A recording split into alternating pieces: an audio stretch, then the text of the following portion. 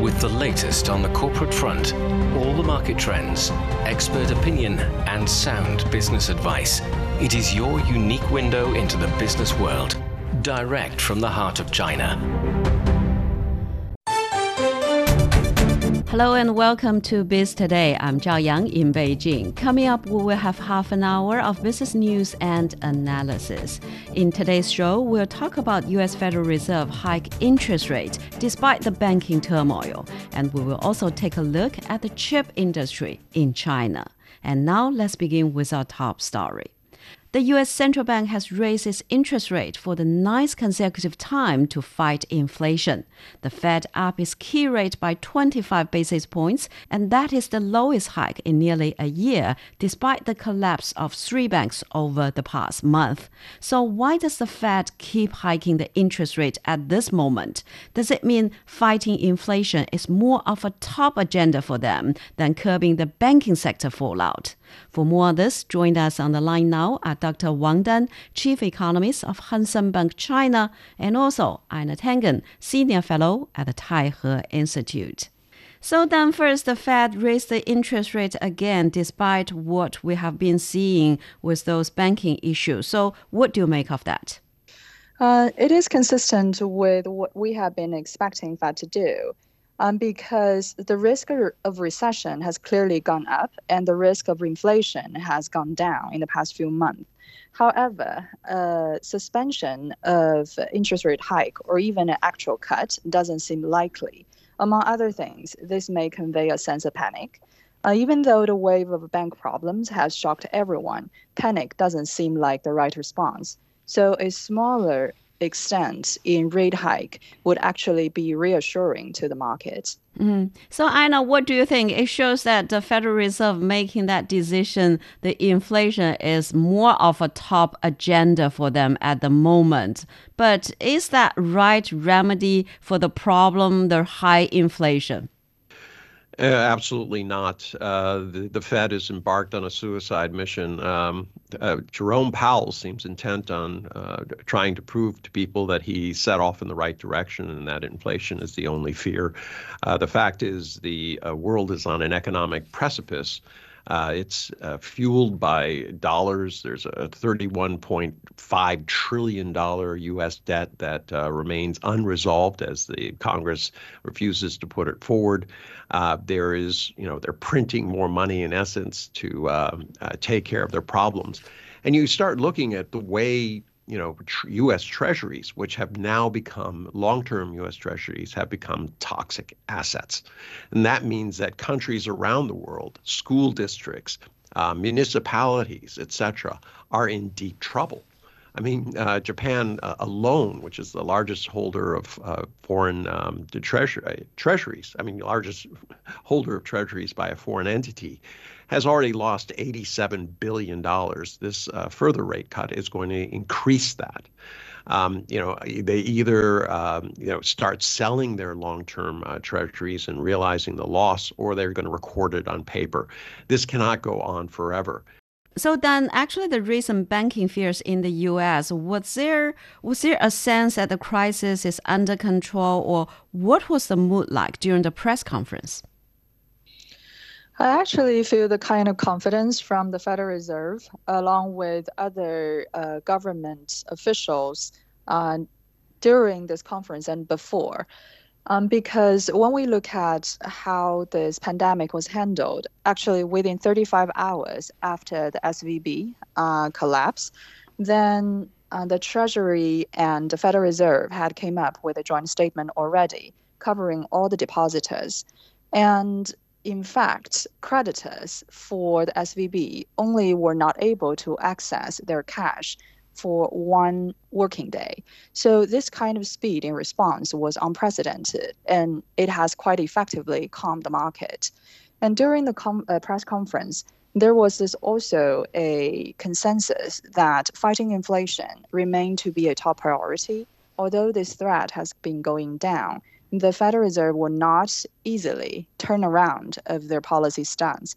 That is in a way conveying this kind of policy consistency, and that's quite important as well to a reassured market.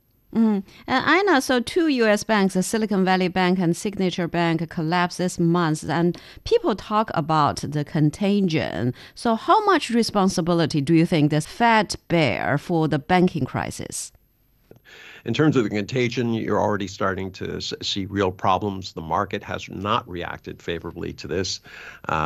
Stock markets around the world are down, and quite frankly, they're going to continue to be. In terms of smaller banks and internationally, you're going to see a lot of output from this. Remember, I keep telling you, treasuries were supposed to be safe. They're the underpinning of the world economy. These are things that, pension funds, et cetera, use. Now you've had massive drops in them, and the Fed continues on its course. They've already, said, be prepared for 50 small banks where there have been runs on their cash accounts to be forced to be in the same situation as SVB. That is, depositors pull money out, and these banks, even if they were conservatively managed and only kept 25% in these kind of medium to long-term treasuries, they'll be forced to sell them and realize a loss, and that will put them underwater. So, this thing isn't over, and I understand from Dan's point of view that, oh yes, well, let's go forward, let's pretend nothing's going on, but this is the Titanic hitting an iceberg. And right now, rearranging the deck chair and the captain saying that don't worry, everything's all right, is not going to change the direction of what's happened. And also, Ina, so the U.S. Treasury Secretary Janet Yellen, she was speaking to the lawmakers at Senate hearings on this banking issues, and she spoke about their desire and their decision that they will do absolutely everything in their power to make sure that people saving their deposits in banks remain secure. So what do you make of that, and what tools do they have? Well, quite frankly, it's the panic button. I mean, if you want to pretend that this is not a crisis, clearly Janet Yellen is telling you that it is. When you're offering these kind of blanket assurances, when prior to this, the assurance was that in each account, you would only be reimbursed up to $250,000, basically to protect small depositors. Now you're extending that to every corporation in America. You basically said the banking system has been nationalized. I mean, how else can you put it? The United States is standing now in front of private banks and saying that they're going to keep everything going. So, the kind of hypocrisy that you hear about, state institutions is laid bare. The U.S., without admitting it, has done exactly what it accuses all countries it doesn't like of doing. And then, so for the banking system, should there be more supervision and oversight from the regulators? And what went wrong, actually? I have mixed feelings about adding more regulations to smaller banks because it is also difficult for startups and small and medium-sized companies to borrow from banking system. And SVB has been banking all those startups and 70% of the listed companies in the tech industry in the past decade. And that has been a tremendous push for technology advancement. And regarding what the Fed has done, what it could have done differently probably was prior to the crisis to add a bit more oversight to smaller banks. Because after the crisis, it turned out even for the size of SVB and Signature Bank, they are too big to fail.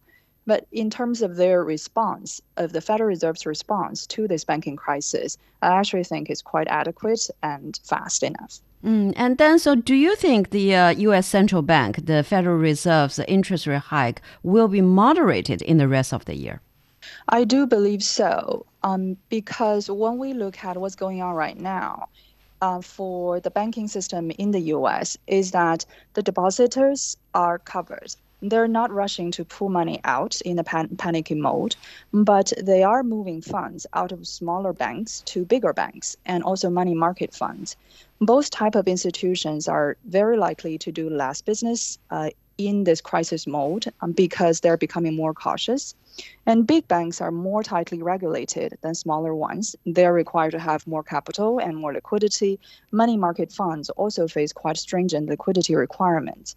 So we're probably looking at a serious reduction in credit just in this shifting of the funds already.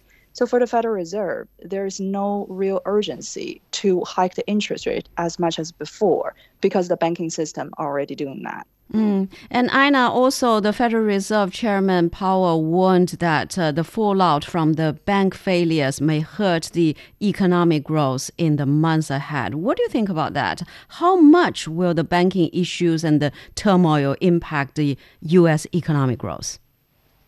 It's kind of like saying the cat will get wet if I throw it in the ocean. He's stating the obvious. I'm not a big fan of Jerome Powell, as you can probably tell.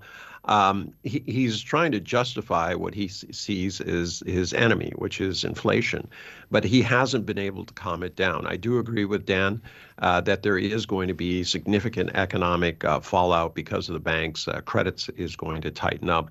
But Jerome Powell is pushing the U.S. over the edge. This is going to result not only in recession, but quite possibly a depression. I was on a bank monitoring group, a national bank monitoring group in the United States. The problem with monitoring banks is you cannot use the same standards for a huge bank that you use for medium and small banks. They have to be appropriately sized. It doesn't mean that you get rid of regulation and oversight. And this has been a common thing that the banking industry likes, and I understand it. Dan, from her perspective, sees this as a huge issue. But appropriate oversight is what is necessary, not one size fits all, or it's either on or off, as many of the Republicans have tried to say in the past. So at this juncture, yes, expect huge fallout, and the economy is going to crash. You're going to have significant issues there. The question is, how far does contagion go in terms of the international markets? And Ina, so not only in the U.S. but also in Europe, there is also a bank collapse. Now the UBS is taking over Credit Suisse for more than $3 billion US, and this deal was designed to calm nerves and restore confidence on the global financial market. But has it done that, do you think? Well, I mean, you've had a dead cat bounce. UBS has its own problems. Credit Suisse was particularly bad. I mean, there's oversight issues going back to 2007 when two bond traders inflated their portfolios by $3 billion in order to earn bigger bonuses. And then going forward, all sorts of things have been going wrong there. So the bank itself has real problems. And that doesn't mean that everybody in Credit Suisse is bad. And there's going to be a lot of fallout, a lot of cuts in jobs, things like this. But, you have the same problem in Europe as you have in the U.S. These rapid rate increases that the U.S. has done has forced other countries around the world to defend their currencies, which means increasing their rates. And what does that do? That makes their long-term bonds into toxic assets. And these were all held by across the board. I mean, no one's talking about the hits to pension funds, insurance companies, etc. These are really the lifeblood of ordinary business. When you think something's safe and it's no longer safe, it completely upsets the entire apple cart. So you're expect to see more problems in Europe as people have to figure out what happens when people start withdrawing money and you have to sell these toxic assets at a huge loss. I mean, keep in mind, the bond market last year was the worst in 250 years. Yeah. So that's going back to Napoleon. If you had long 30-year U.S. Treasuries, you lost almost 40% of your money. So Dan, what do you think? And what do you think this new bank in Europe, actually it will be made up of UBS and Credit Suisse. So what do you think it will look like? What will stay and what could go? You are from the banking sector, right? Yes. In history, this kind of merger happened repeatedly. And this round, I actually find it a bit odd that the European regulators actually allow this to happen. Because since the 2000 financial crisis, there were a series of rule book being written to precisely wanting to prevent such kind of takeover. For the banking system, a smaller bank failure can be rescued by a bigger bank. But what if this massive merged bank has some internal problem? Then who's going to bail it out? Maybe no one. But currently, with the failure of Credit Suisse, the rulebook written in 2010 was not properly tested. What happened in Europe is actually in one aspect very different from the US, is its response to the bank failure. There is this meshed solution using part of the old method of having a bigger institution taking over the smaller institution after the bank failure, and the new method of writing off bonds to let creditors take some of the loss. So it's very odd outcome, and people actually in the market don't know what to expect if this new big bank has issues. So then there are real concerns about the systematic risk globally. And the idea that the SVB, the Silicon Valley Bank, the Signature, Credit Suisse, they are part of a bigger problem coming to light. So how do you view that? The panics and scares following the bank failure of those important institutions have shown the inadequacy of regulation and also the excessive credit expansion during COVID eras. And for the regulators, some aspects were positive because at least at this time, we didn't see this kind of bitter debate back and forth to figure out whether we want to protect depositors or whether we want to rescue those banks. They made decision very immediately, so the contagion didn't spread nearly as quickly, and that's good for financial stability. But then we also see this age-old debate about whether to protect the safety of the system or to stimulate the real economy. Now the pendulum seemed to be switching to the more conservative side. So the regulators want to add on more restrictions to all levels of banks, and it probably will happen very soon. So Aina, how do you see the banking fears rippling effects to the global economy? Actually, this crisis is also dragging down on the oil prices, right? Yeah, it's going to drag on everything. I mean, global demand was estimated to be down. This will further exacerbate that. Credit is going to be tougher everywhere, and as a result, you're going to have more uncertainty, and uncertainty is the greatest fear of business. So this will continue to ripple around the world until there's some sort of equilibrium, either a massive write-down on asset pricing and things like this, or unfortunately I see it, we might be heading towards a depression. Well, we're speaking with Aina Tangen, Senior Fellow at the Taihe Institute, and also Wang Dan, Chief Economist of Hang Seng Bank China. And after a short break, we'll take a look at the chip industry in China. Stay with us. Welcome. I'm Elaf Elad, economics professor and member of the Data Science and AI Center at New York University, Shanghai.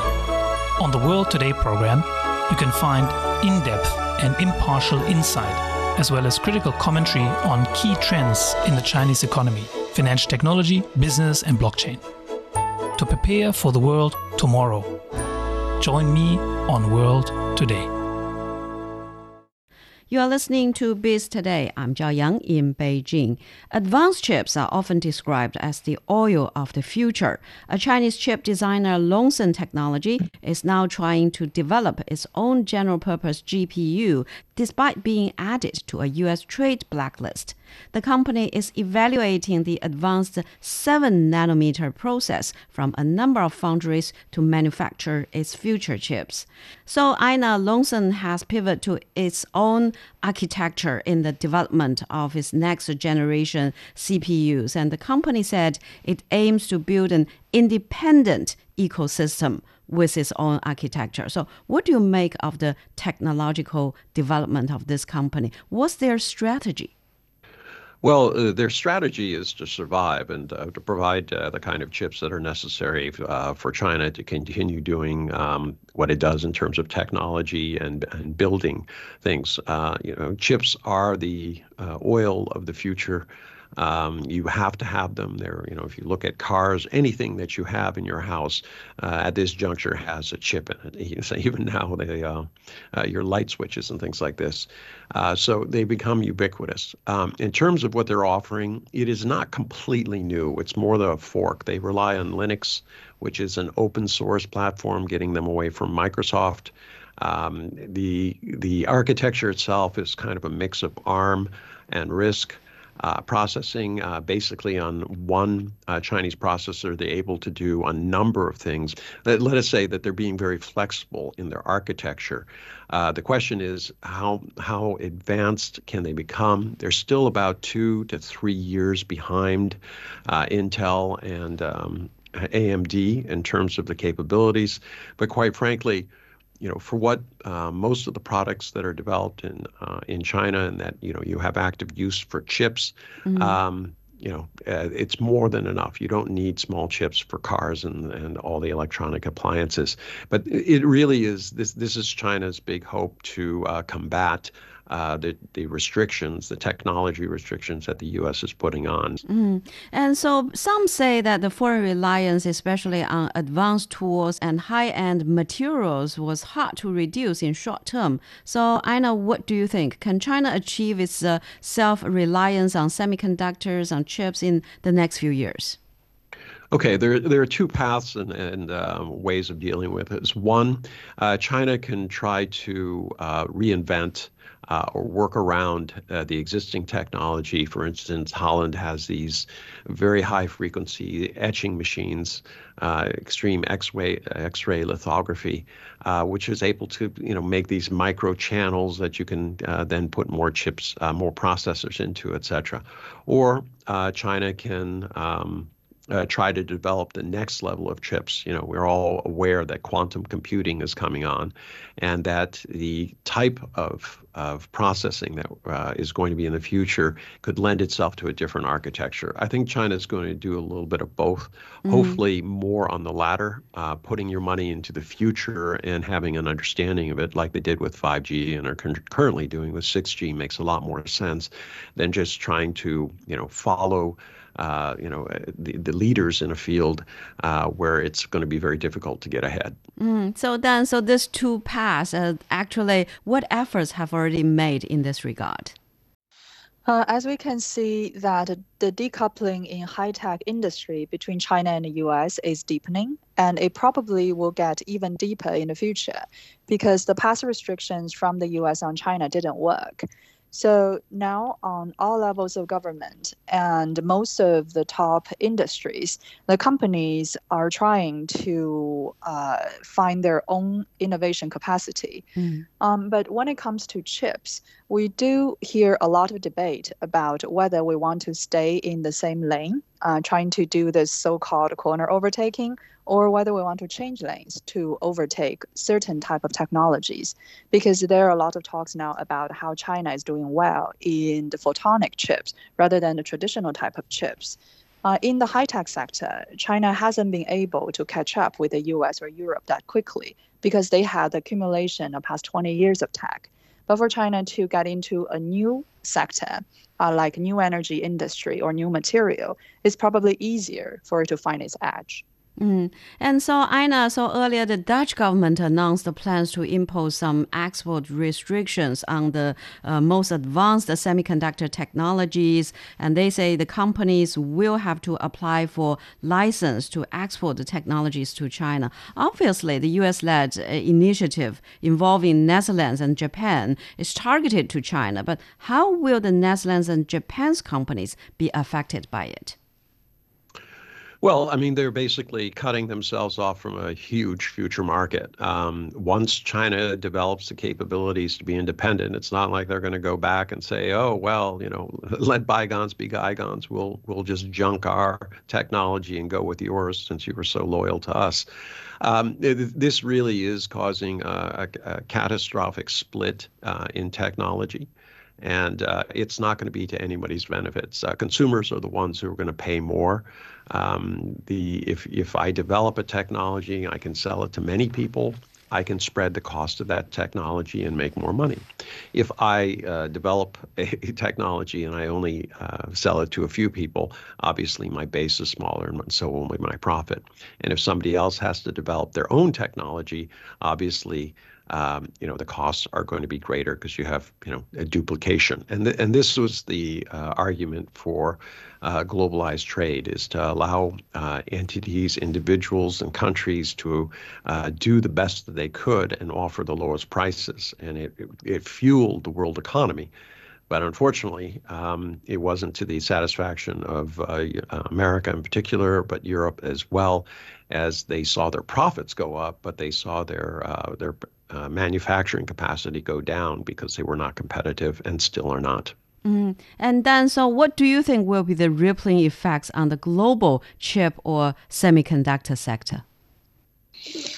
The global impact for this decoupling in semiconductor industry might be quite significant because companies have to make business decisions over what kind of markets they want to edge into. And for the Chinese market, it has the biggest consumer potential. And even for the current situation, there are about 640 Chinese companies on the entity list.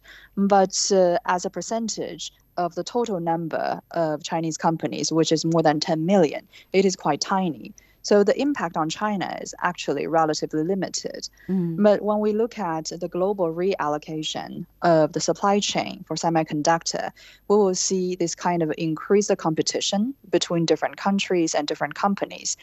For the US, of course, it wants to set up alternative supply chains. But even this alternative supply chain would eventually rely on China, either in the market or for a certain component of the intermediate industrial goods. And it's hard to align all those other sovereign nations to come up with a contingent, like a consistent plan, because a lot of those companies are actually in real competition. It's not as easy as what the market decide when they want to do business with China but cannot. Well, we're speaking with Wang Dan, Chief Economist of Hang Seng Bank China, and also Ina Tangen, Senior Fellow at the Taihe Institute. And that's all the time we have for this edition of Biz Today. I'm Zhao Yang in Beijing. Thank you so much for listening.